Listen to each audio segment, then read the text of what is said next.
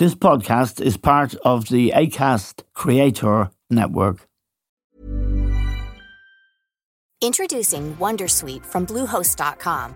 Website creation is hard, but now with Bluehost, you can answer a few simple questions about your business and get a unique WordPress website or store right away.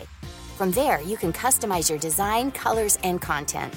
And Bluehost automatically helps you get found in search engines like Google and Bing.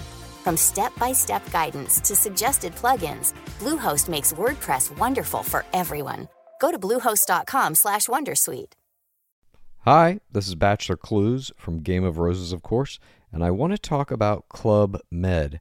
Everybody knows Club Med has been the pioneer of the all-inclusive resort since 1950, with almost 70 resorts worldwide, ranging from beachside destinations in the Caribbean and Mexico to exotic locations like the Maldives and Morocco, or even the mountain destinations like Japan and the European Alps. Dine on delicious gourmet cuisine, enjoy more than 20 activities, and make memories with your family. For more information, visit clubmed.us or call 1-800-CLUB-MED or your travel advisor.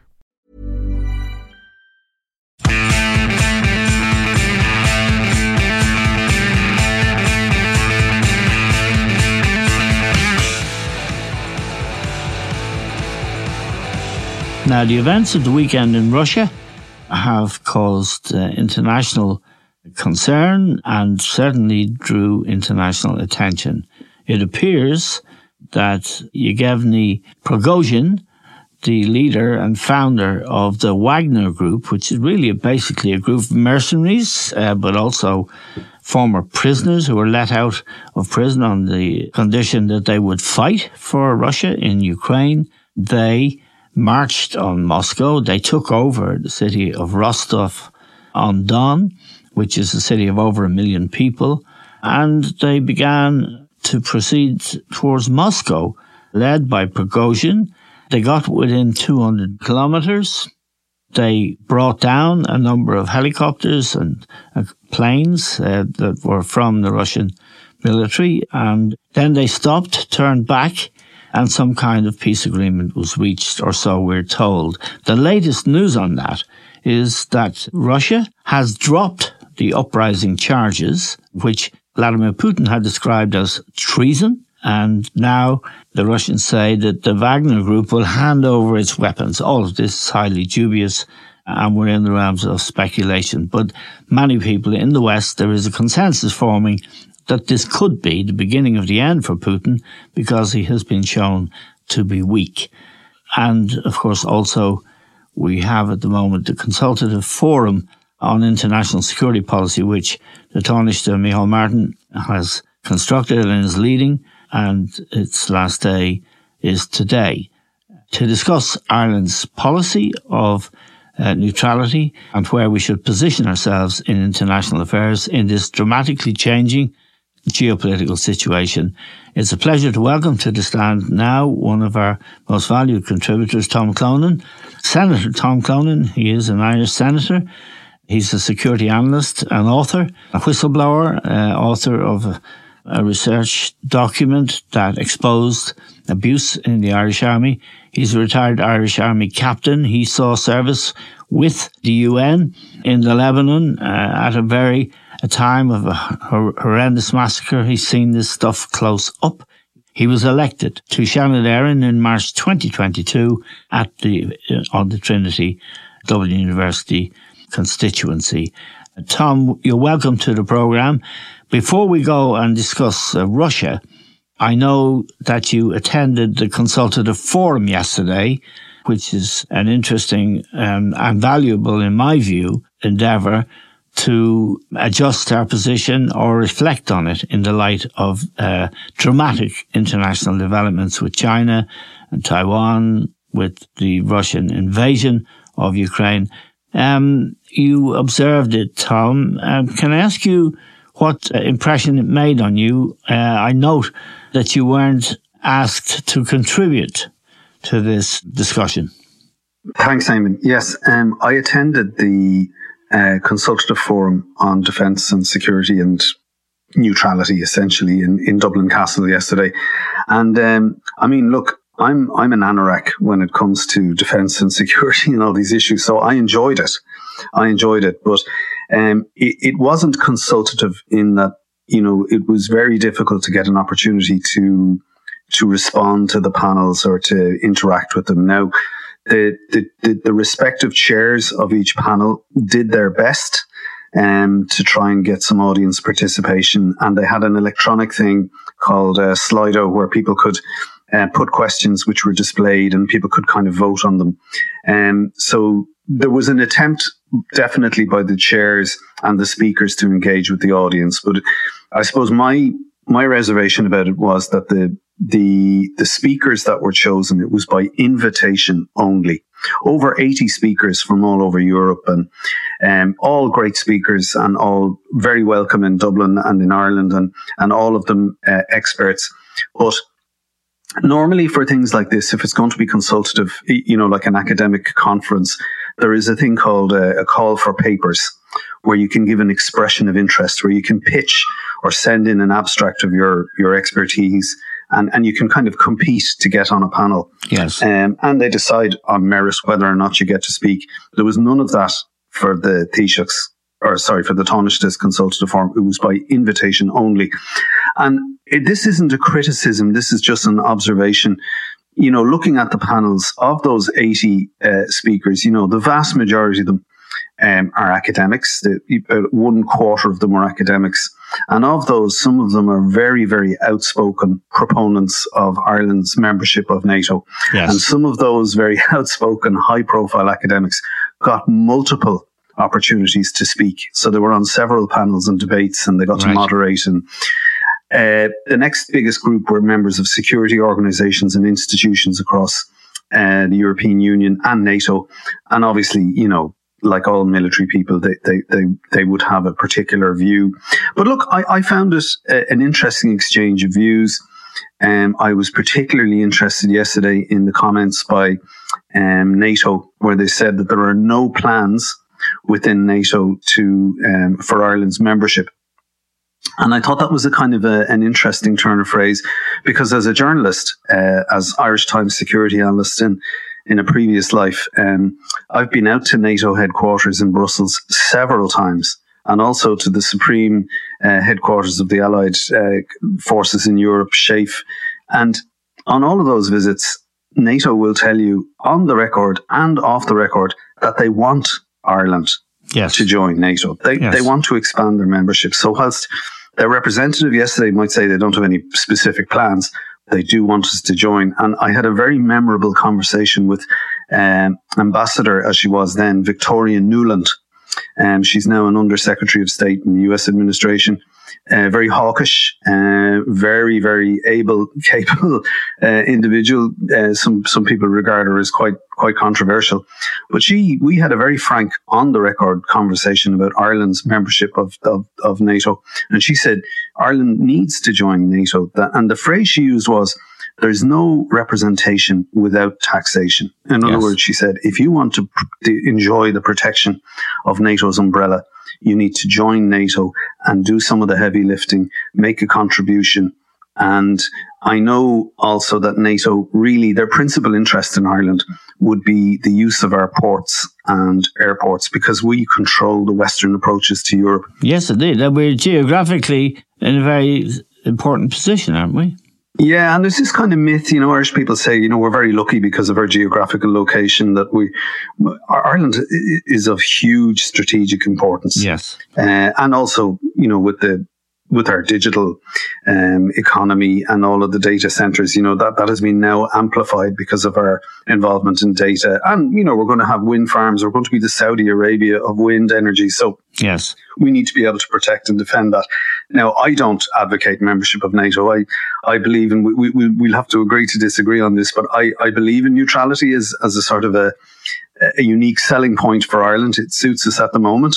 Having said that, Eamon, if the Russians turn up in Ringsend, I might change my mind. Well, the question really I'd put to you, and I had a very interesting and at times spirited conversation with Professor Dermot Ferreter professor of modern Irish history last week.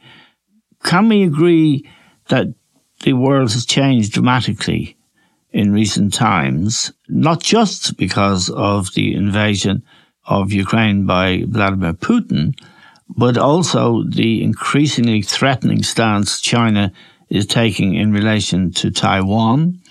Also, a swift and rather comprehensive turn to the right across Europe, from Poland to Hungary to Finland to Sweden, and on we go. And what are we neutral in relation to NATO, for example? Had NATO, Tom, not been galvanized by Joe Biden and the Biden administration, who would have defended Ukraine? That's a very good point. The answer to that is nobody. So what would have happened then, Tom? Well, we'd have the Russian military on the border with Poland, and I think that they would and Moldova. Well, I think they would have gone into Moldova because they already have troops in Transnistria. I mean, I believe that NATO is a legitimate and necessary military alliance. And like all political projects and military projects, they have made mistakes. They've had some setbacks. They've made some mistakes. There's absolutely no doubt about that. But for the defense of Europe, NATO as a concept has, I suppose, in some ways, like the European Union, been in part a peace process because of its value as a deterrent. I mean, Ukraine, as you quite rightly point out, was a neutral state, not a member of any military alliance. And in Putin's eyes, that made them vulnerable. But there's also the, broader narrative around Novorossiya and bringing Russia back to the borders of its original empire status. But in terms of where Ireland fits in this, yes, the geopolitical situation and international conflict have transformed in the first 2 decades of this century. And back in 2000, Ireland did one thing for one international agency. We did peacekeeping for the UN. That's it. Now, that changed in 98 when we did peace enforcement for the UN in East Timor. So we changed from just doing peacekeeping to peace enforcement. But we now do peacekeeping and peace enforcement for not just the United Nations, but we do it for the European Union. We were in charge of the first expeditionary force out of Europe down to Chad and Central African Republic. We're part of the battle group system. And we also do command and participate in NATO missions. So we have had Irish troops in Afghanistan as part of Operation Enduring Freedom. We've had Irish troops in Kosovo under NATO command. And we've had an Irish Brigadier General command a NATO multinational division in Kosovo, Brigadier General Jerry Hegarty. So we have become more and more integrated into kind of European military structures and NATO structures through Partnership for Peace.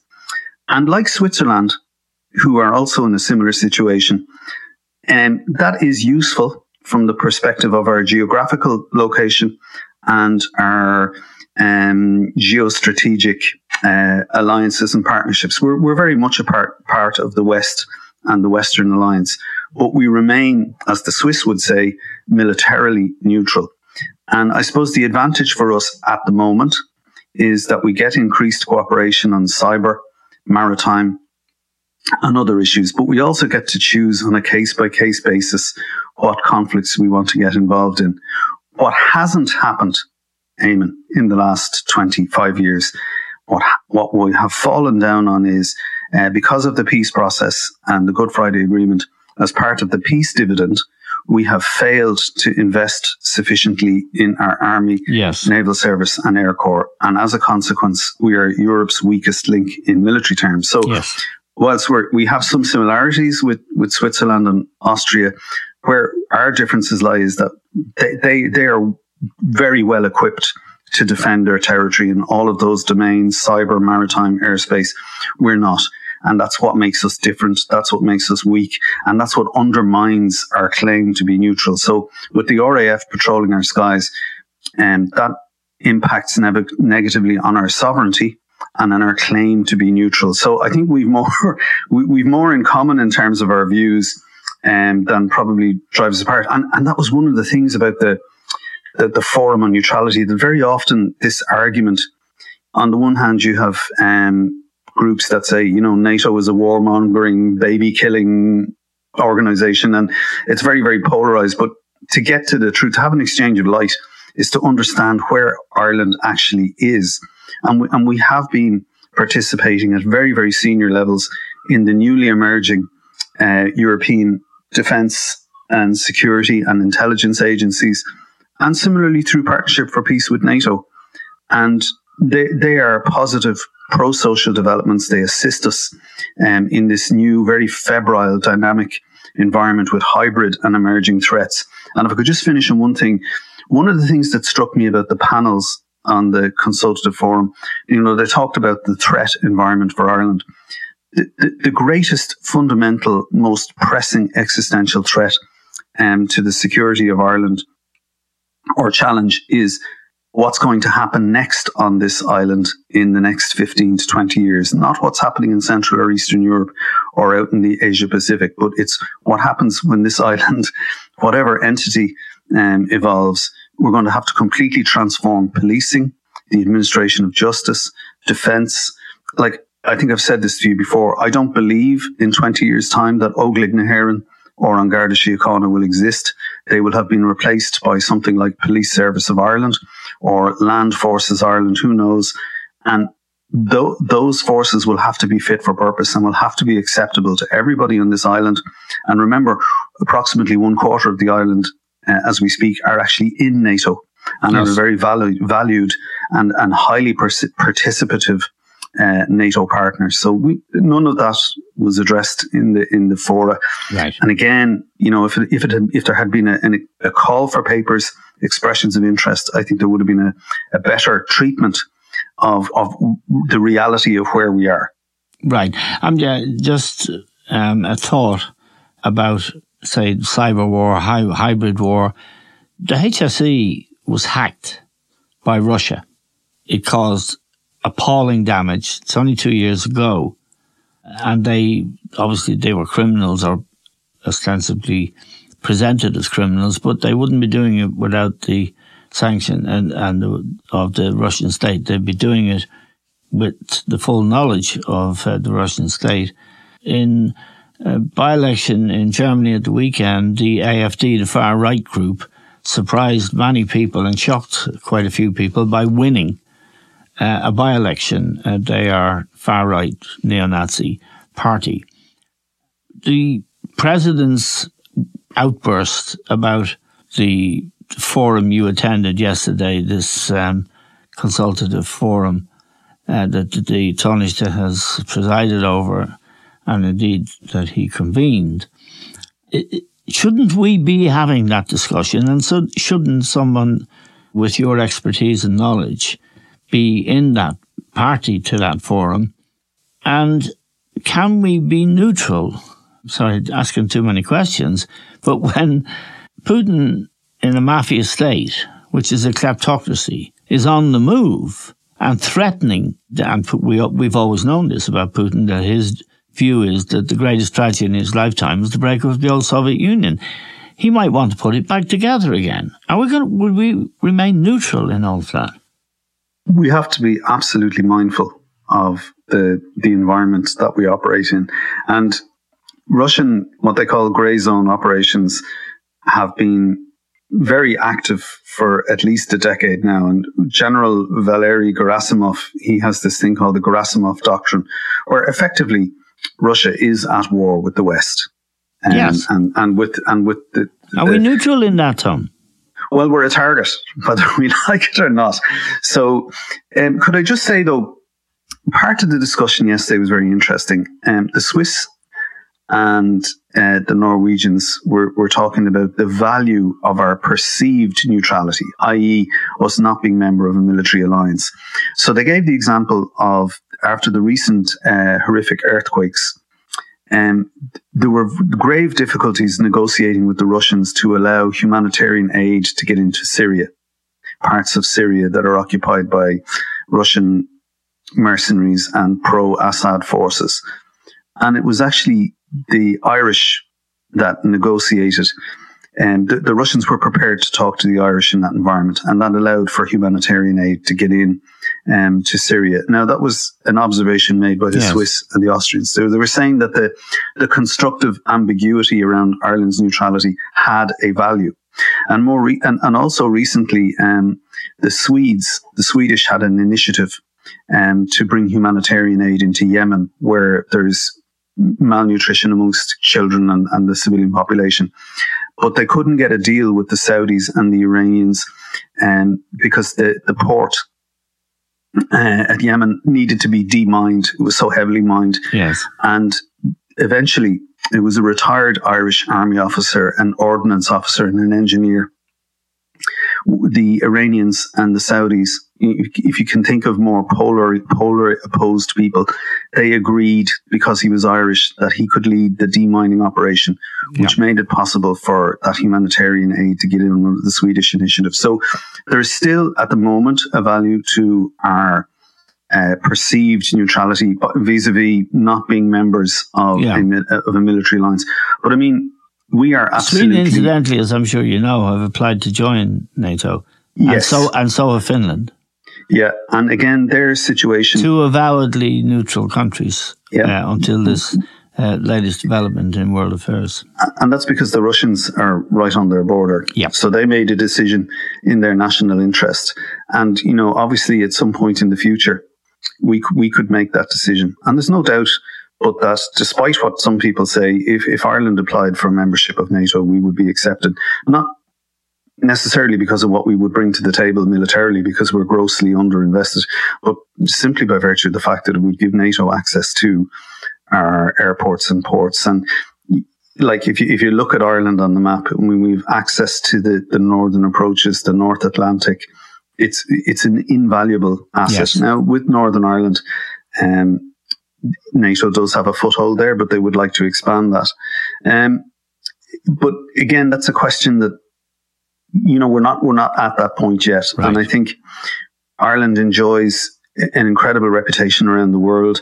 We had a speaker yesterday, a retired guard, who is in charge of the policing reform in Iraq. He's based in Baghdad. And he said that the Iraqi generals, the Iranians, all the stakeholders, as soon as they're introduced to him, they all say the same thing. You're Irish.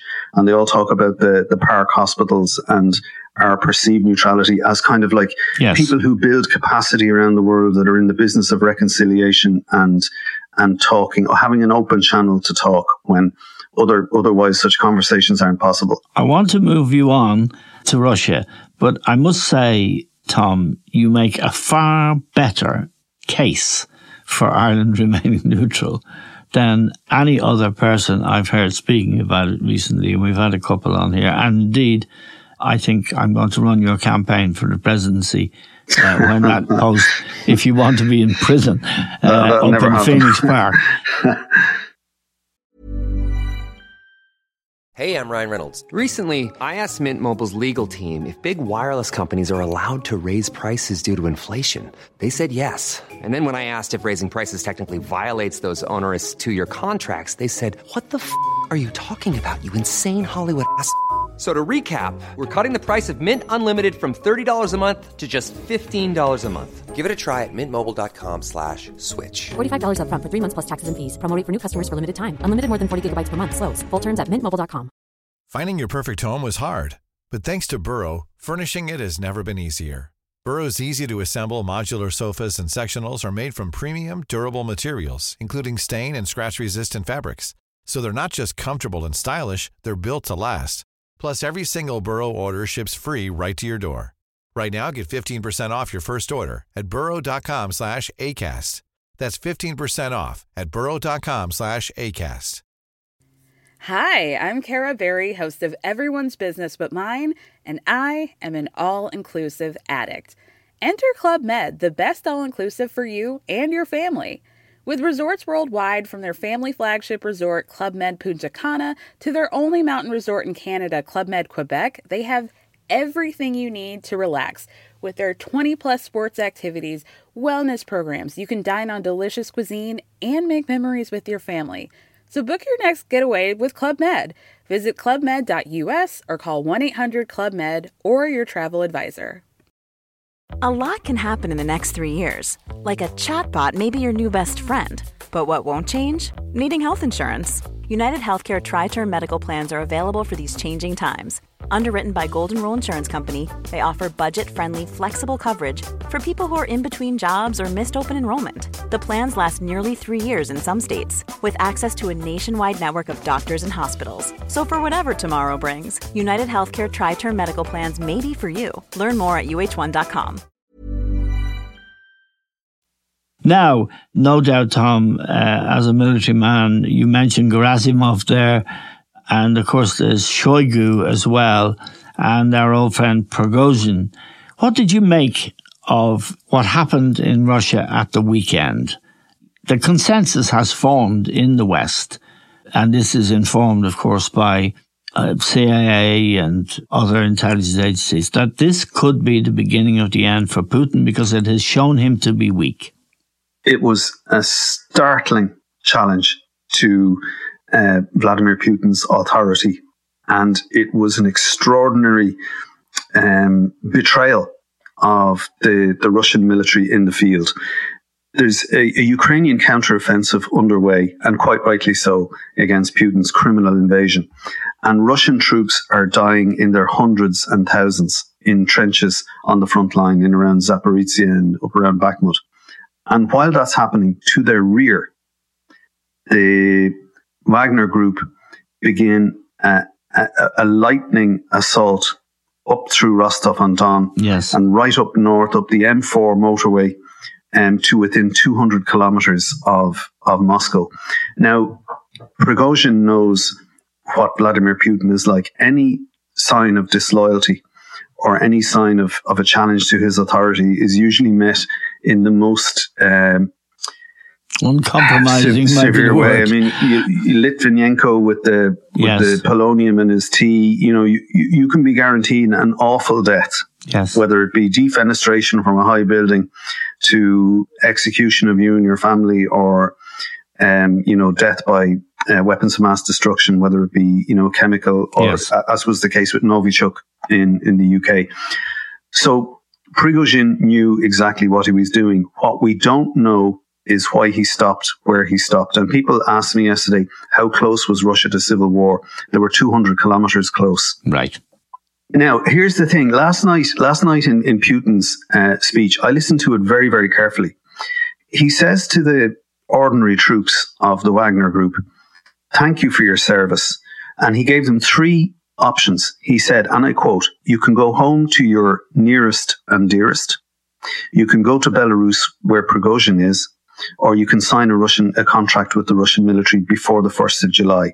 But he was very clear about Prigozhin and the officers of the Wagner Group. He said they have committed treason and that they will face justice. And he says that those who are at the top should be, they cannot not understand that they will face justice. So I think Prigozhin's life expectancy at the moment is limited, to say the least.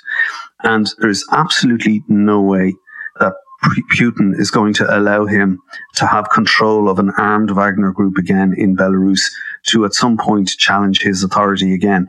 And Putin is in trouble. Yesterday, the Moscow newspaper, Moskovsky Komsomolets, they had an editorial in which they said, oh, look, the highest authority in the land, i.e. Putin, forgot the fundamental incompatibility with the letters P and M, or private and military. Yes. So what Putin has to do now is restore the balance of fear in Moscow. Yes. That has been challenged. I mean, Prigozhin was extraordinarily provocative in what he did, and I don't think he's going to survive it. But for the Russian troops in the field, though, six helicopters shot down, 13 Russian pilots killed, behind the lines, disrupting the supply lines to the troops who are fighting and dying in the front line. They'll be looking at Putin now and saying, well, if he doesn't even punish those who kill our pilots and our brothers in arms in the Rodina, in Russia itself, then what are we doing here? This thing on so many levels has been very damaging for Putin. And I also noticed in Putin's speech last night that he kept referring to this as a kind of a Western initiative. So accusing Prigozhin of, being influenced by Western actors, or that this would play into to the advantage of the West, and these are all very, very damning and very pointed remarks. Yeah, I mean, there clearly must be a significant advantage in terms of morale to Ukraine and to the Ukraine troops in the field of battle, and a commensurate damage to the morale of Russian troops who are fighting in this conflict, and we're not in great shape, we understand, morale-wise anyway.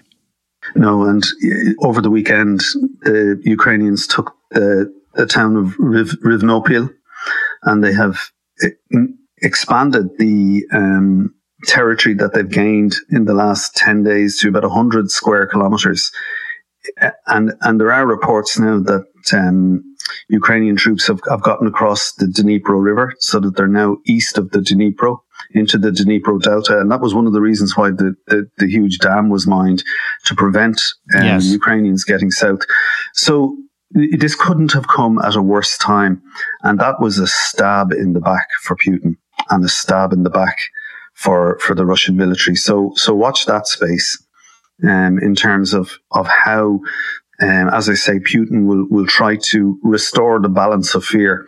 And it seems to be very obvious in Russia that order and command and political control is done at gunpoint. It's done by force. And that's why a private army of mercenaries were able to challenge Putin. And there are others. There's the Kadyrovs.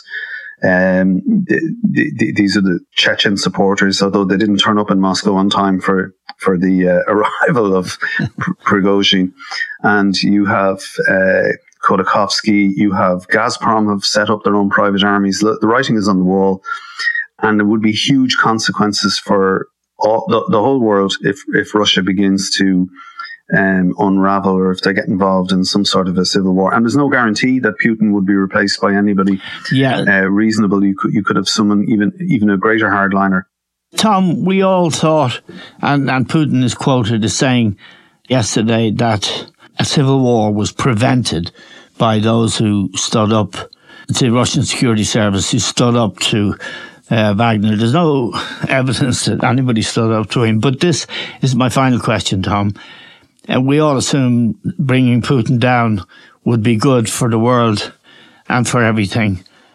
There are dangers in it as well.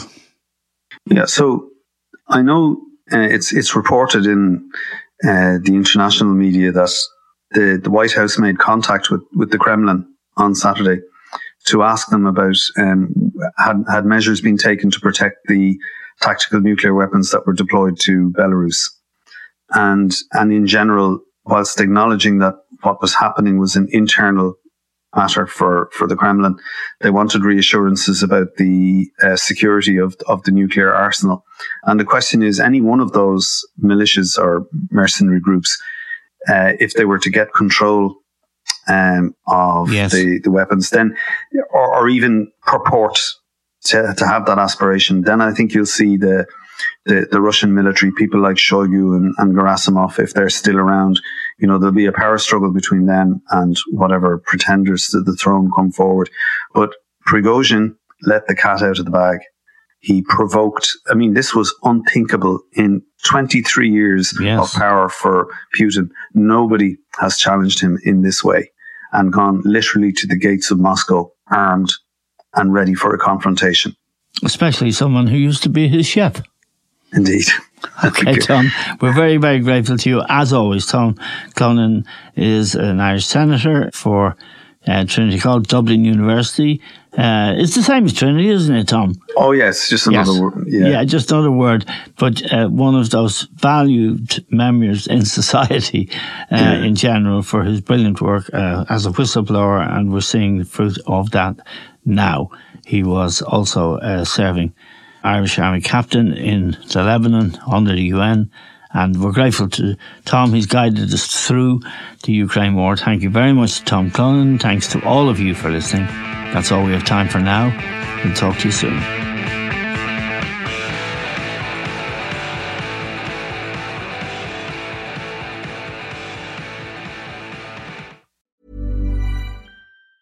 Tired of ads barging into your favorite news podcasts?